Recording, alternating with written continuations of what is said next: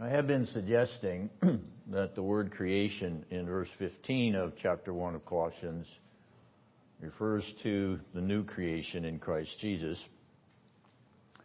And I'd like to borrow a few statements from Gerhardus Voss, which feature his own articulation and explanation of the new creation. I've printed that at the top of your handout. I'm going to read it, and then I'm going to break it down into the various phrases. I encourage you to interrupt me if you don't understand even my own explanation of what he's saying. But I think it gives us a framework for this arena of the new creation, which Paul talks about explicitly in 2 Corinthians 5 and implicitly here in Colossians 1:15 and following. There has been created a totally new environment, or more accurately speaking, a totally new world, in which the person spoken of is an inhabitant and participator. The whole surrounding world has assumed a new aspect and complexion. That the efficient cause for the thing described lies in Christ clearly indicates that such is the fact. Christ is everywhere the central dominating factor of a new order of affairs, in fact, nothing less than the originator and representative of a new world order. From his book, The Pauline Eschatology, page 47.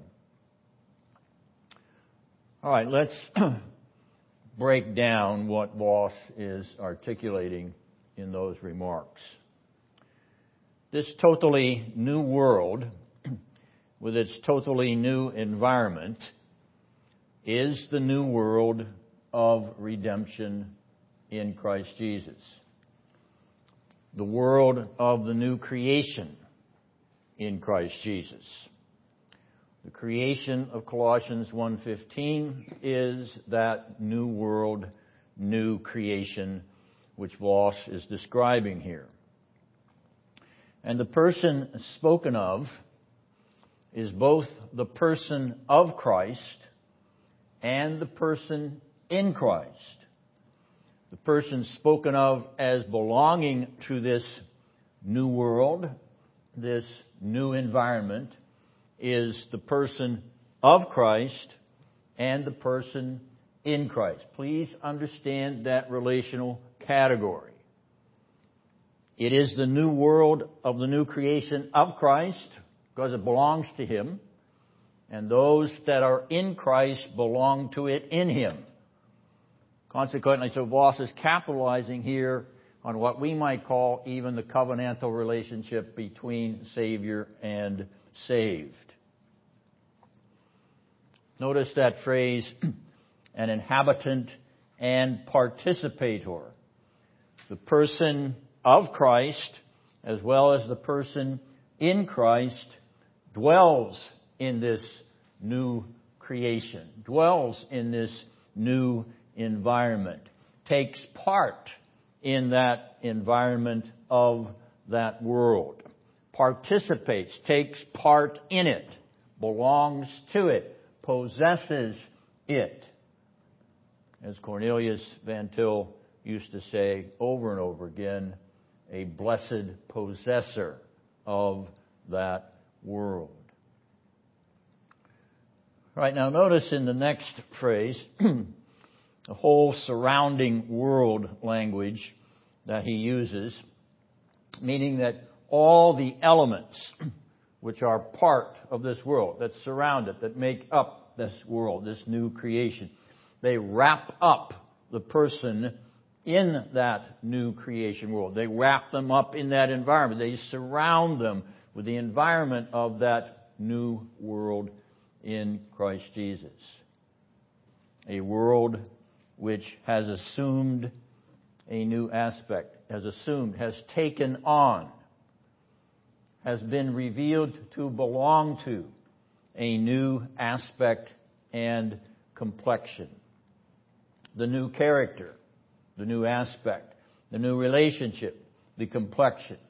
All of the drama or dynamic of this new world, this new environment, this new era of the new creation takes on a new character and relation. This is a very different place. This is a new place. Since the redemptive work of Christ, something new has broken out. It was only anticipated in the newness of the Old Testament. It broke through by types and shadows and glimmers, but nonetheless, what has broken through in reality in the New Testament is in the flesh and blood of the Lord Jesus Christ in union with His divine nature. The Son of God has enfleshed Himself in the world of that newness. And in His own glorification has made even His flesh new. Even His body new. He has been renewed by resurrection from the dead, as we will point out next time. Now, that language, efficient cause. The efficient cause of this fact. Most of you on departing from this room today will go to your vehicles, insert a key into the ignition, or with these modern cars, push a button on the dashboard, and your motor will engage and the engine will start to idle. And you have just become the efficient cause. That is, the cause that affects the starting of your motor. You are the effect that produces that cause by turning on the engine. The efficient cause for the thing described, namely the new creation, the efficient cause, the effect that produces the cause, or the cause that produces the effect, I should say. Let me get it in the right order. The efficient cause is Christ. It's in Christ Himself. He is responsible for the fact that this new world, this new creation world, has appeared, has dawned, has entered into the environment of redemption. And that includes all of its descriptive aspects.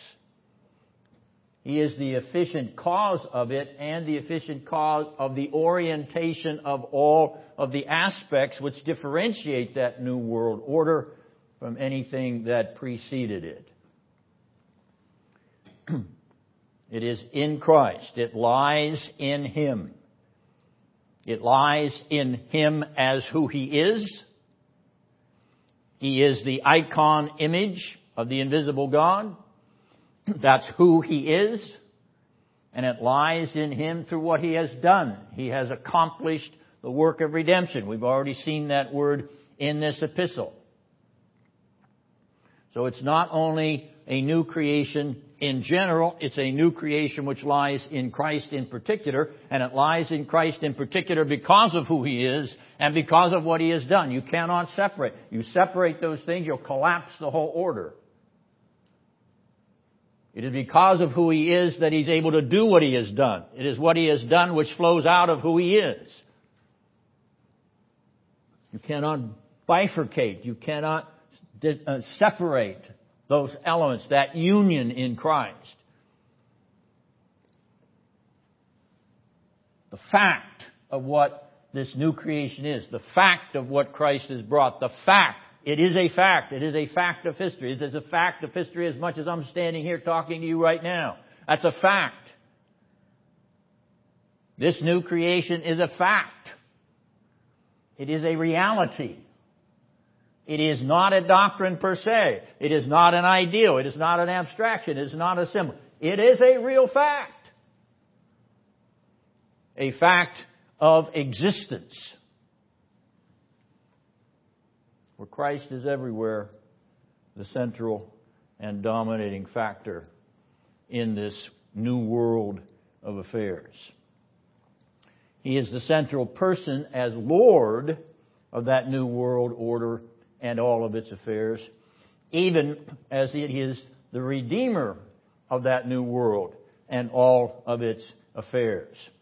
The new creation order of the affairs of this new world are all things new in Christ. It lies in Him, not outside. Cannot be found in the church per se, cannot be found in the sacraments per se, cannot be found in humans per se. It is found in Christ, and then derivatively from Him, those that are in Him. The centrality is Him. It's not a building. It's not a program. It's not a personality. It is Christ. It's not me. It's Christ. You get the point? Paul driving you even away from himself to Christ. And finally, Christ is nothing less than the originator of this new world order, meaning that Christ is the creative power originating this new creation world. Yes, it is a creation, it is a new creation, it has a cause or an originator, and that is Christ Jesus Himself, and He is also the representative. He is the federal head of this new creation world. He is the covenantal head in representation of that new creation world order.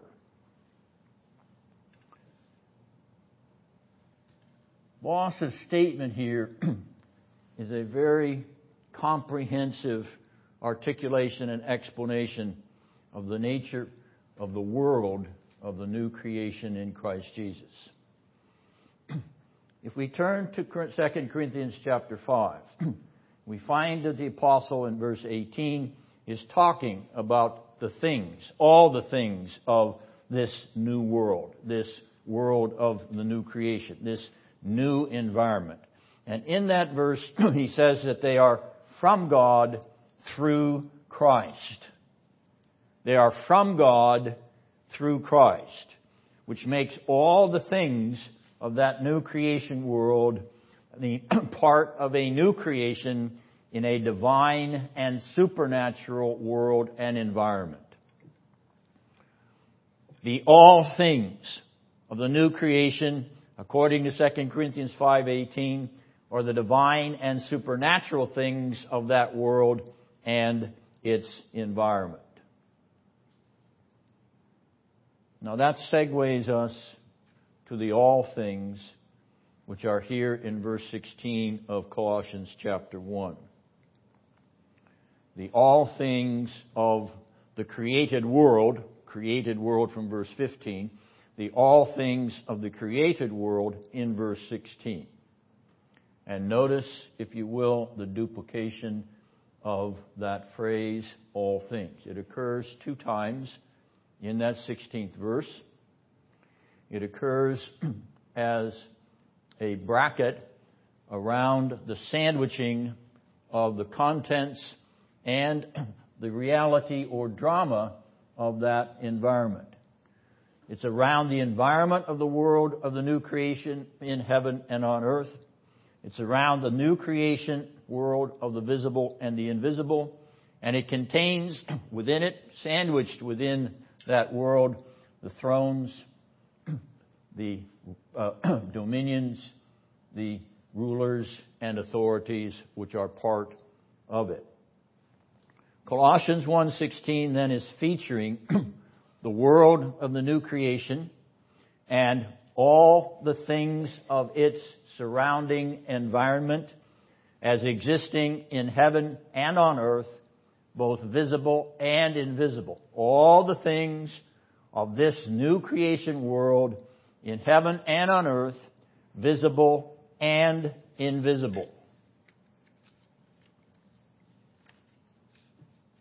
Now let's pause to remind ourselves of what we've already learned from the apostles' remarks here in this first chapter. This new creation world is the world of the inheritance of the saints in light. Notice that phrase in verse 12. This new creation world is the world of the inheritance of the saints in light. It is a world full of the Shekinah glory light of the invisible heaven of heavens. And also, this new creation world in verse 13 of this first chapter is the world of the kingdom of God the Father's beloved Son. We're talking about the world of ineffable light and glory. We're talking about the world which is the world of the kingdom of the Son of God. That is the world we're talking about here in verse 16. That's the world that Paul is pointing to in verse 15, even as he says that he's been transferred into that world. Verse 13. He's been transferred into the light of the kingdom of the Son of God. Paul has become a participator and an inhabitant of that world. He has become a possessor of it in Christ. And he's saying to the Colossian believers that they too have been transferred into that world by faith in the redemptive power and grace of the Lord Jesus Christ. And we who believe in 2017 have also been transferred into that world. This is a world which has an open door. An open door through the shepherd of the sheep, Christ Jesus himself, with an open invitation to come into the light of that kingdom of light and life and immortality, to come into that kingdom of grace and peace and mercy, to come in to life in union with the beloved Son of the Father. This is the world which has been new created through Him who is the very icon image of the invisible God. Well, we said that Paul had been transferred into it. He had experienced the transfer of verse 13, as well as the Colossian believers, as well as believers even today have experienced that transfer. Let's review the biographical sequence then with respect to the career of the apostle. We have been featuring this paradigm in order to place together the apostle's experience and his written appeal, his written descriptions of the kind of world, the kind of experience he had as that which belongs also to the believers in Colossae. He is placing a identification between himself and what he received in transferal into that kingdom, into that light, before his readers, and assuring them that it is the very same thing for them as it was for him. Because he knows that it is the very same thing for Christ as it is for those that are in Christ. Yes, he was transferred into the kingdom of that glory light. Yes, he was transferred into the heavenly dimension of that kingdom of his beloved Father. He was transferred in. And as he was transferred in, so Paul was transferred in. As Paul was transferred in, so are any who are in Christ transferred in.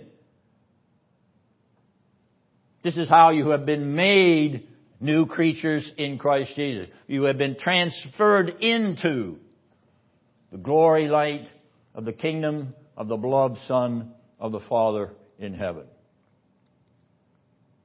Well, Paul's biography is described here in terms of his encounter with and dramatic participation in this world of the new creation. He participates in the glory of that new creation world. Saul of Tarsus, transferred from darkness to light, even as the light of glory blinded him into darkness for a time. Verses 12 to 14 here of Colossians 1. This is retrospective biographical reflection. It is the light of that new creation world of redemption which overwhelms Saul and possesses Saul and transforms Saul. His biography is behind his comments here in this letter to the Colossian believers. Second, he not only sees the glory light of the new creation world, but he sees the chief person, the central personality to that new creation world. Saul of Tarsus is arrested in his steps by the prototokos of the world to come, the head, the joint, one firstborn in that world, who is namely the Son of God himself, by whom he has been created, made a new creature in Christ Jesus. We've moved then from the apostle experiencing the aura of that light on the Damascus Road to beholding the central figure in that new creation world, the central personality in that new world, namely the prototokos, the firstborn of the new creation. Verse 15.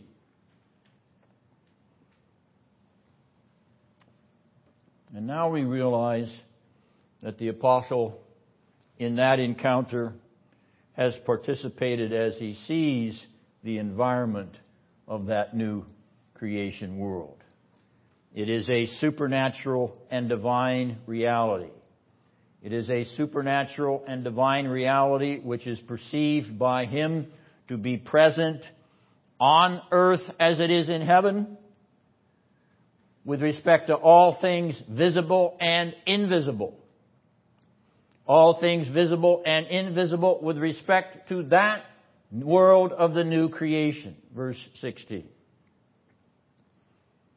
You take the progression of his experience on that road to Damascus. He's stopped by the light. He's stopped by the voice coming out of the light, which of course is the voice of the living Christ. He's stopped by the arena of that world, which is now open to him. It will be open to him again and again. It will be even opened up to the third heavens eventually in his own biographical career. But on that first encounter, he sees the glory of heaven and its environment. And he realizes, he knows that that is a divine and supernatural light. But he realizes and perceives something else. He realizes and perceives that this new creation world is ruled by its divine and supernatural Lord. That person who has the preeminence in it. Even as all things in that new creation world cohere or hold together in Him. Verse 17. Everything in that world sticks together in Christ. In Him who is the Son of the Father, the Lord of that new creation. Who art thou, Lord? I am Jesus. That is the song. Those are the words that echo and re-echo and re-echo. Every time Paul tells the story of the Damascus Road experience, he tells a story of whom he had seen at the center of that world. Who art thou, Lord? I am Jesus, Lord, Son of God. Very icon of the image of the invisible God the Father. One final thing with respect to the biography here. Paul identifies with and participates in the new creation of the body of Christ. the church visible and invisible. Verse 18 of Colossians 1, 18a. He is the head of the body. In union with the head of the new creation, Paul is in union with the body of that head. The fellowship of all the new creatures in Christ Jesus in heaven and on earth. On that ancient road, Saul of Tarsus became Paul of Damascus, a redeemed member of the invisible and visible church, even as her invisible head has visibly revealed himself to the erstwhile apostle.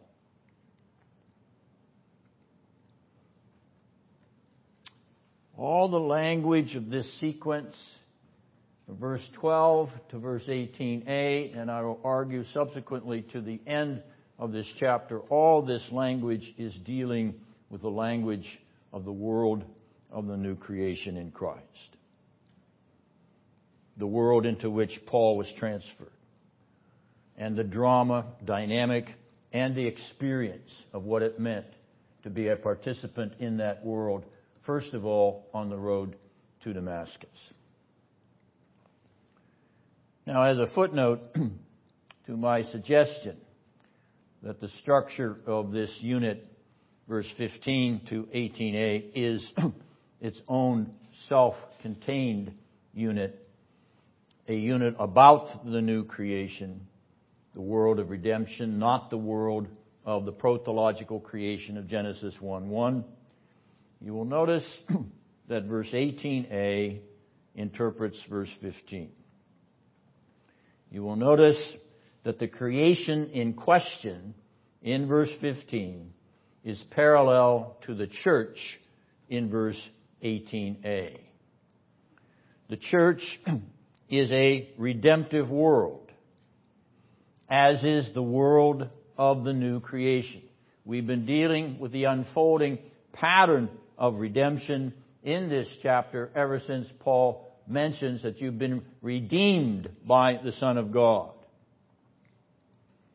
The apostle then in this unit, 15 to 18a, brackets or frames the environment of 15 and 18a with the church as the creation, the church as the new creation, the church as the arena of the new creation.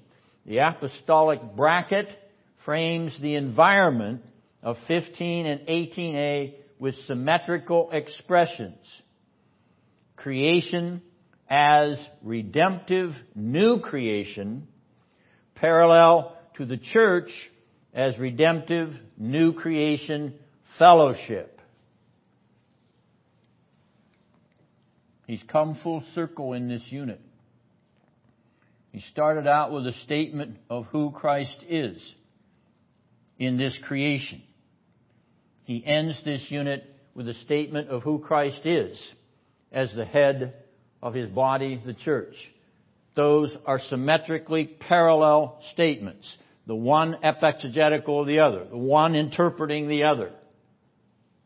This is reciprocal symmetry. The church, a reciprocal of the creation that he's talking about in verse 15. The creation he's talking about in verse 15, reciprocal or symmetrical with the church that he's talking about in verse 18a. It is the arena of the new creation in Christ Jesus. Now, in order to further undergird the explanation that I'm presenting, if you look at Ephesians chapter 3, verses 9 to 11, you will notice that the apostle uses that phrase, all things, which he has used here in verse 16 twice. He uses that same phrase in Ephesians 3 and describes them as things which are, quote, hidden in God. All things hidden in God who created them, or we might say, new created them. And then he goes on to say, that these things hidden in God are made known through the church. Notice that word. The very same word that occurs here in Colossians 1:18a. They're made known through the church. And then notice what he adds in that Ephesians 3 passage. To the rulers and authorities in the heavenly places. Or we might say the world of the new creation, namely the heavenly places centered in Christ Jesus our Lord.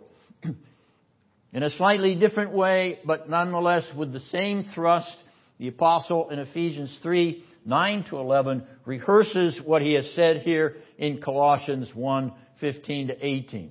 He says it with different emphasis, but he uses the same terms, same type of language that he uses here. Once again, Scripture interpreting Scripture, the one place helping us understand the other place. My suggestion is that they are making the same parallel argument about the world of the new creation. Now, back to Colossians 1:16. We notice, according to this verse, that this world of the new creation manifests itself or reveals itself in heaven and on earth. That's what the text says. In heaven and on earth is in the text. That it is manifest, that the new creation shows itself in heaven, is obvious. We all believe in heaven, and we all believe that that is a place of the superlative dimension of the new creation. No argument about that. The apostle even places it here. But we remind ourselves that even as Paul was made a citizen of the new creation world on the Damascus Road, so too all new creatures in Christ are part of that new creation while they are on earth. Paul was made a member of that new creation while he was on earth. This new creation includes heaven and earth. And it includes those who belong to it in both of those aspects. This also includes the visible or earthly manifestations of the new creation, as well as the invisible or heavenly manifestations of the new creation. What do I mean by that? Let me illustrate. Let me illustrate from verse 18a. The church is both visible and invisible. The church is both earthly and heavenly. So the church participates in the drama of what the all things involve in verse 16. Another illustration comes from verse 13. The kingdom of the Son of God is both earthly and heavenly. It is both visible and invisible. It is clear that the apostle is drawing into his language all of this world and the world to come, the visible and the invisible. He's drawing it all together as the complete approach to what the new creation involves. It involves us visibly as part of a new creation order. But it includes departed saints as part of an invisible new creation order. The saints in light. You see what he's driving at. You see what he's articulating. You see what he's explaining to you. He's explaining that your life in Christ is a life in a visible arena, this world, this earthly dimension, this visible earthly dimension. But it is at the same time an involvement in a heavenly world, in an invisible world. You are at once in both aspects of that new creation environment. Well, I don't feel much like I'm in heaven.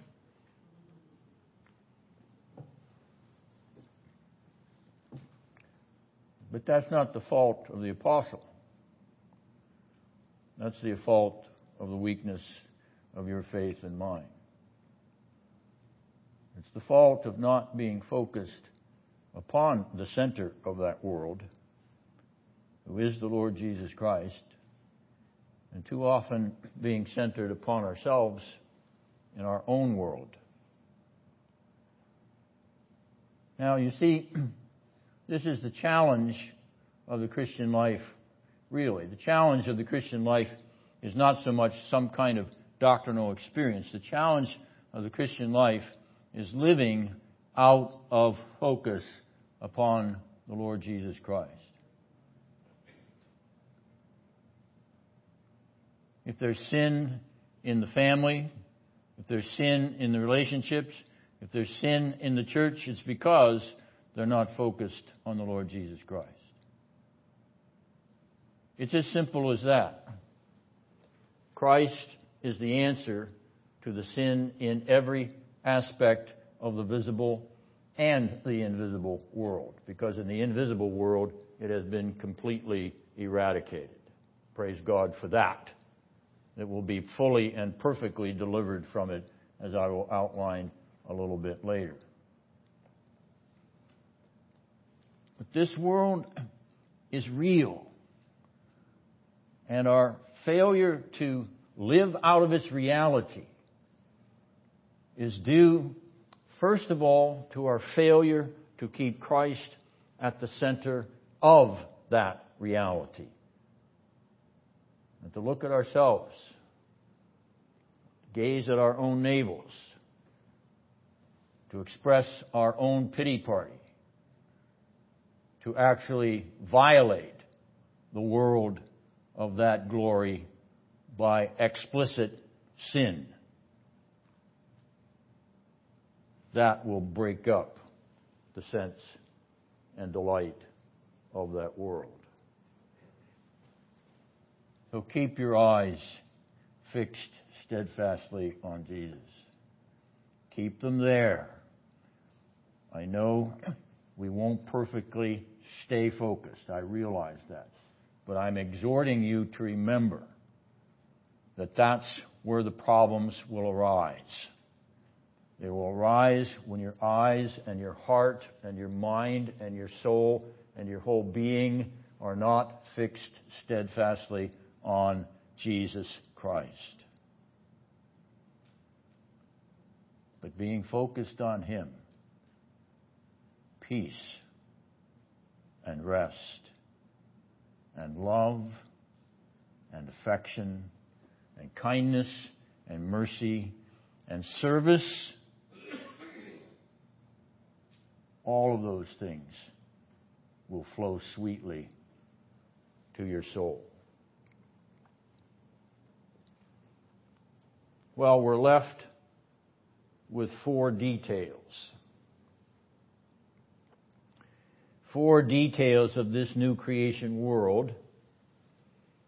Details of the visible and the invisible. Details of the earthly and the heavenly.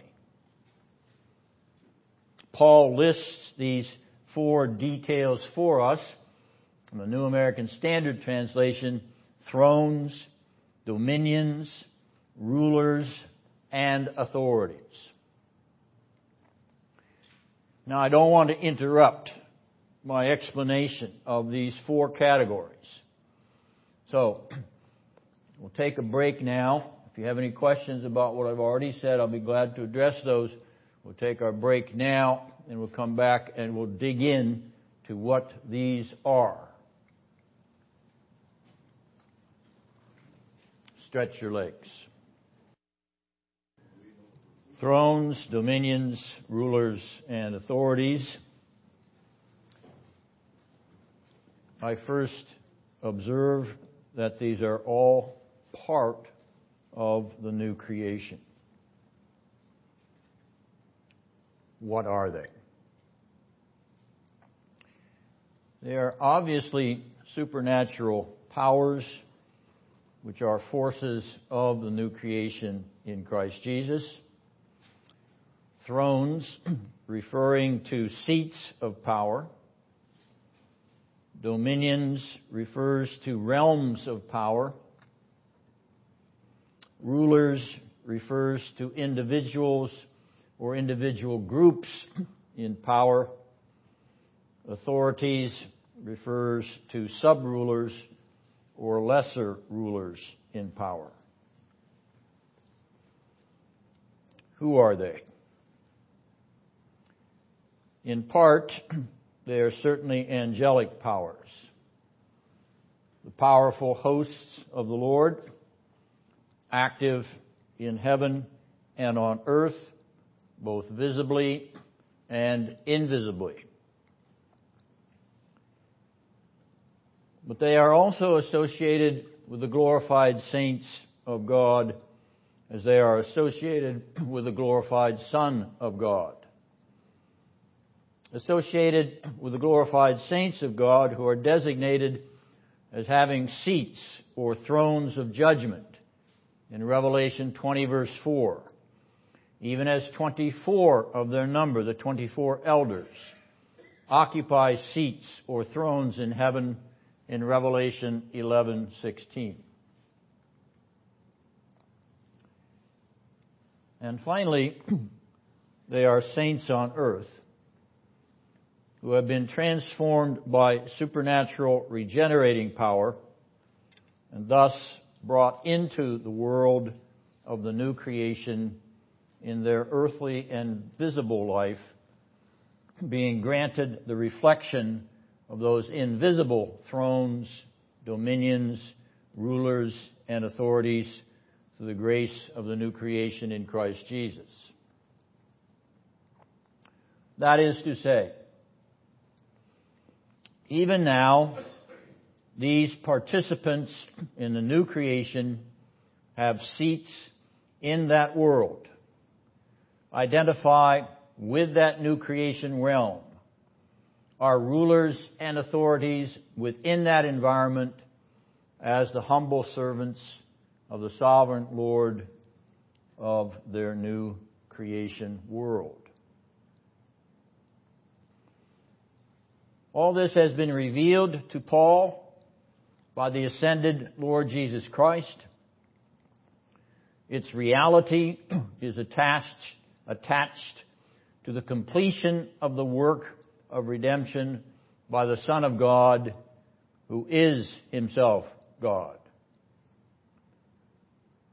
Now I ask you to notice how the Apostle Peter declares this same fact in 1 Peter 3:22, where he refers to Christ or the Son of God, who is at the right hand of God, having gone into heaven after angels and authorities and powers have been subjected to Him. The subjection of the authorities and powers of the world of the new creation to the glorified, ascended, and seated Lord Jesus Christ is described in that passage, 1 Peter 3:22. These subjects of the glory King at the right hand of the Majesty on high are His loving servants. They exercise authority and power as servants of the all-glorious King. They are a mirror reflection of His authority and power as they serve under Him, subject to Him in the world of the new creation.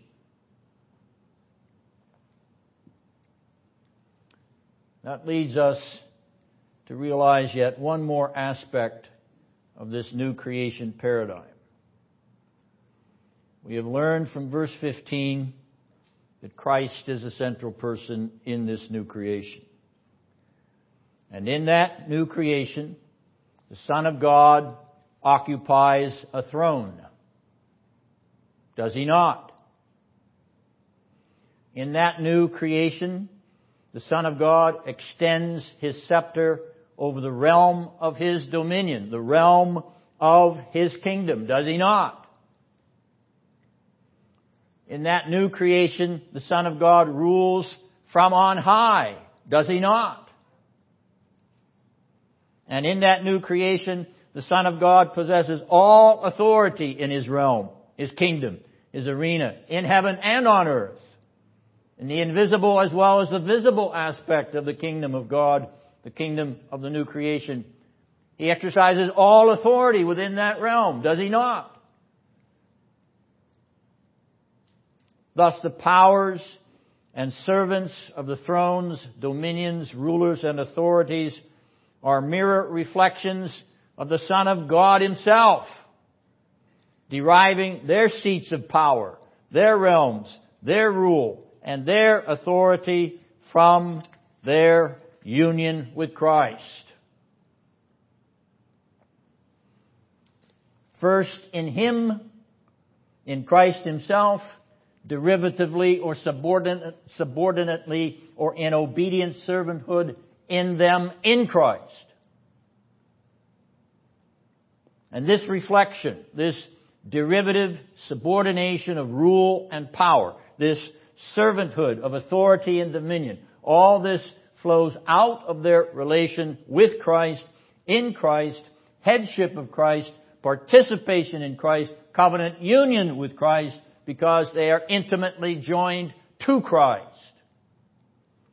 So they have throne seats of power on earth as it is in heaven, in the visible church as in the invisible church. Because they are intimately joined to Christ, so they have arenas of dominion on earth as it is in heaven, in the visible church as in the invisible church. Because they are intimately joined to Christ, so they have been granted rule on earth as it is in heaven, in the visible church as in the invisible church. Because they are so intimately joined to Christ, they have been granted authority on earth as it is in heaven, in the visible church as in the invisible church. Surely you see what I'm leading to. Surely you see our Lord's own intimation of this when He says to His disciples, whatever you bind on earth will be bound in heaven, and whatever you loose on earth will be loosed in heaven. These are authorities, powers, realms, dominions. For Christ has them and has distributed them to His servants whom He has drawn into that new creation so that they can exercise it in the visible and invisible world, dimension of that new creation. This is the authority, the power, the rule of the kingdom of God in her earthly as well as her heavenly servants of the exalted King of Kings. Visible and invisible. Earthly and heavenly. A real, factual, actual, existential dimension because of Christ Himself, the King who sits upon His throne, exercising dominion, establishing rule and authority on earth as it is in heaven.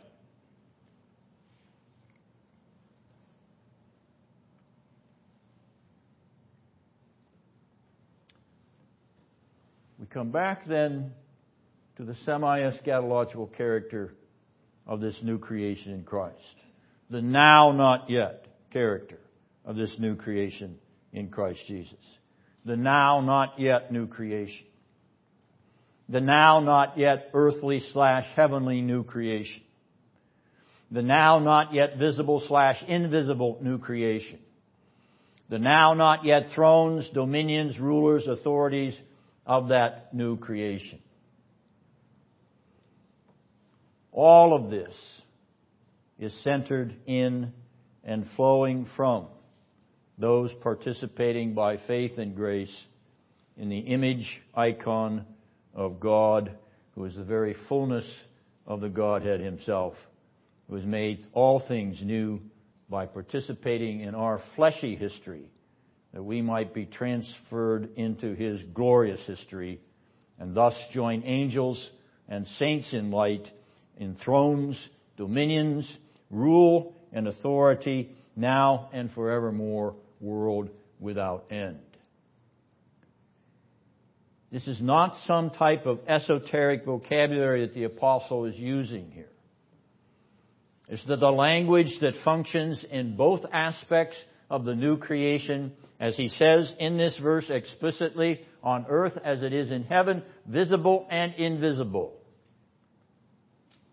This is the reality of that world into which we've been introduced by union with Christ by faith and grace.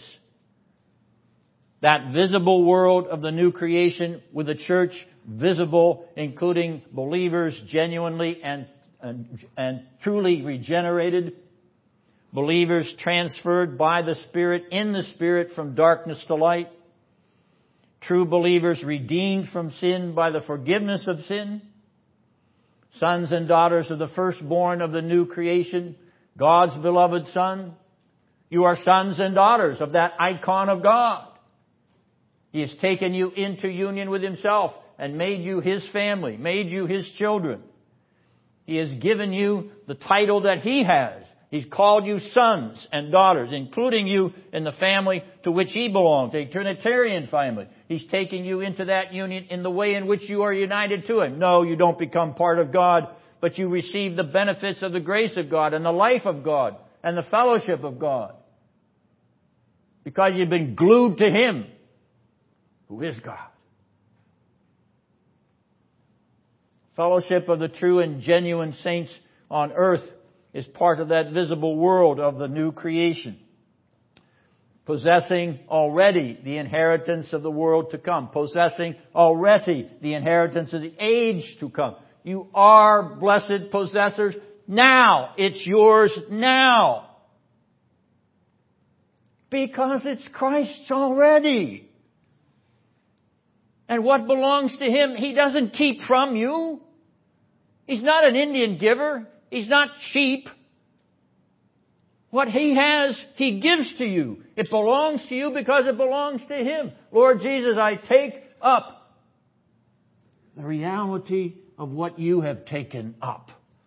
Life, eternal, rest, perpetual, sin gone. Yes, you struggle with it, but the victory is assured. It belongs to you because it belongs to Christ, who is sinless no more. He who was made to be sin, who knew no sin, He is sinless no more.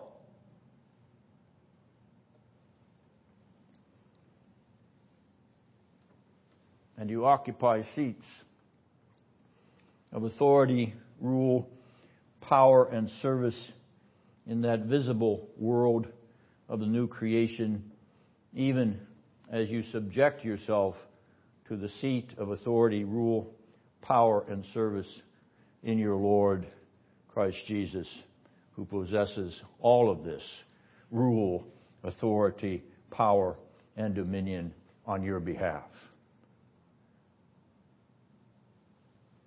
He did it for you. He did it for us. He did it to bring us into that world of the new creation even now.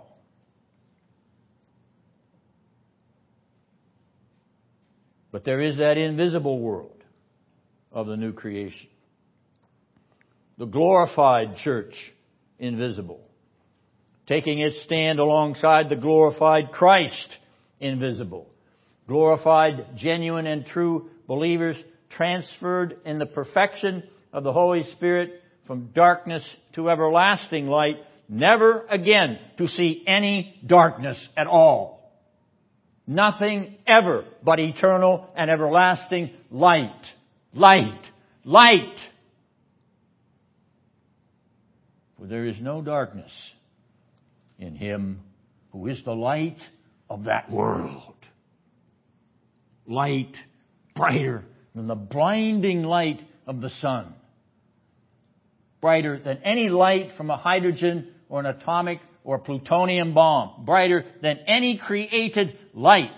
It is light uncreated which surpasses all creation.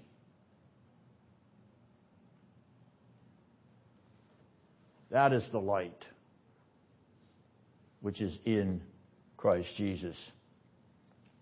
And in that invisible realm where there is no darkness, no, not darkness anymore. This invisible world of the new creation is a world of fully redeemed souls, fully redeemed from their sins by the end of sin, for that no sin anymore in that realm. Nobody breaking into those pearly gates and creating a lewd or immoral or murderous or terrorist act. No. Never again. All shut out. Perfectly secure. Sinless environment. More glorious in its sinlessness than even the original paradise garden of Adam and Eve. How could it be better than the paradise garden of Adam and Eve? Because Jesus is the center of it, having redeemed you from that sin. That's why. Not even the angels get to experience that. You get invited to the marriage supper of the Lamb. They are spectators in that feast. They are not participants in it. They're only looking on. You get the glory of it. Because Christ died for you, He did not die for the angels. Oh, they don't rejoice any less. But nonetheless, they don't get the experience that you get.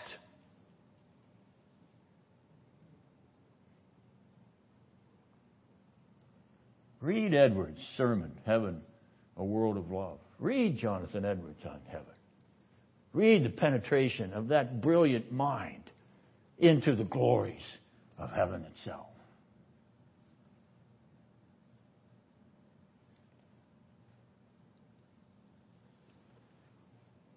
The invisible world of that new creation is a world of the sons and daughters firstborn in the new creation, beholding their beloved, glorified Son of God face to face.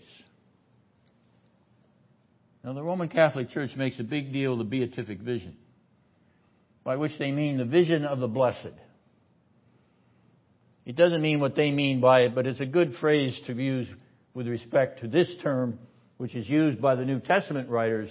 We shall see Him as He is. We shall see Him face to face. That's the beatific. That's the blessed vision. You will see Him as He is. You will see your Savior who died for you as He is. Glorified, exalted, resurrected, ascended, translated into that glory which He showed to His disciples on the Mount of Transfiguration, a preview of the resurrection glory.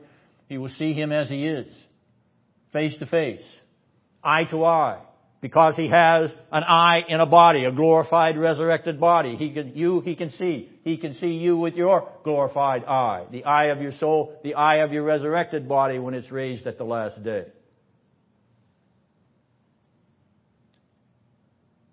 Do you not think about that? Do you not meditate upon your bed day and night about that? At least for a couple of minutes. Do you not ponder that? Paul, having a preview of it, being caught up into the third heaven, couldn't even describe it. Do you ponder the indescribable? Does your mind try to penetrate into what it would be like to sit at the feet of Jesus and gaze up into His own all-loving eyes? Ah, the sweetness of that kingdom, sweetness of that Savior, the sweetness of that view, that look upon the one who bled and died and rose again for you. Yes, that will be glory. That will be glory. And the fellowship of the saints in that invisible world of a new creation. You experience sweet fellowship in the visible church here, not perfectly. From time to time it's better than it is at other times, and sometimes it's not there at all. In heaven there won't be any breakdown in the fellowship. It will be sweet and perfect because it will be in Christ. not in self, not in personality, not in self-promotion, not in status, not in position, not in role. It will be sweet fellowship in Christ.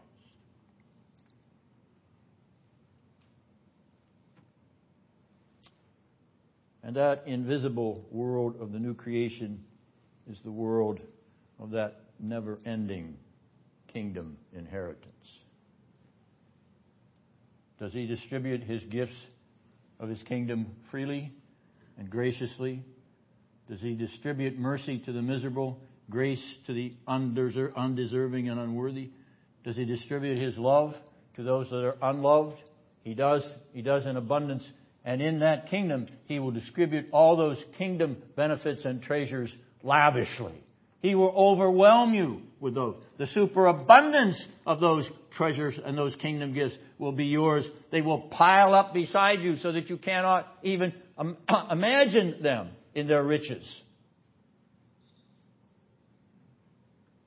That golden city is a golden city for a particular reason in Revelation. It is a golden city because that is the treasure of that, reflects the treasury of that city.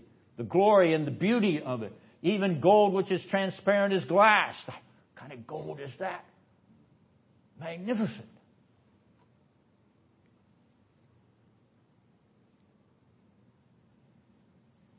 And in that invisible world of the new creation, your fellowship will also involve those and you yourself occupying seats of authority, rule, power, and service, even as you are subject to the seat of authority, rule, power, and service which Christ possesses for you, to you, and you possess in Him. The apostle here in Colossians 1:15 to 18a, and we'll see in 18b and following, he is painting a portrait of the world that he's been invited to live in. And he's saying to the Colossian believers in this epistle, come into my world. Come in to the world of my Savior and Lord. Come into the world of the very image of the invisible God. Come to Christ's world. Come to the creation of Christ's world. Come to the new creation of Christ's world. Come. Ponder. Live. Believe.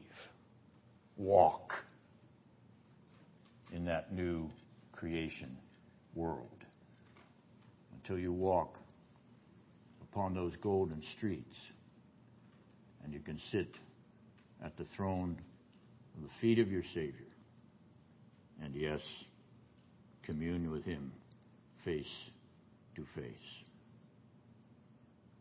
Let's pray.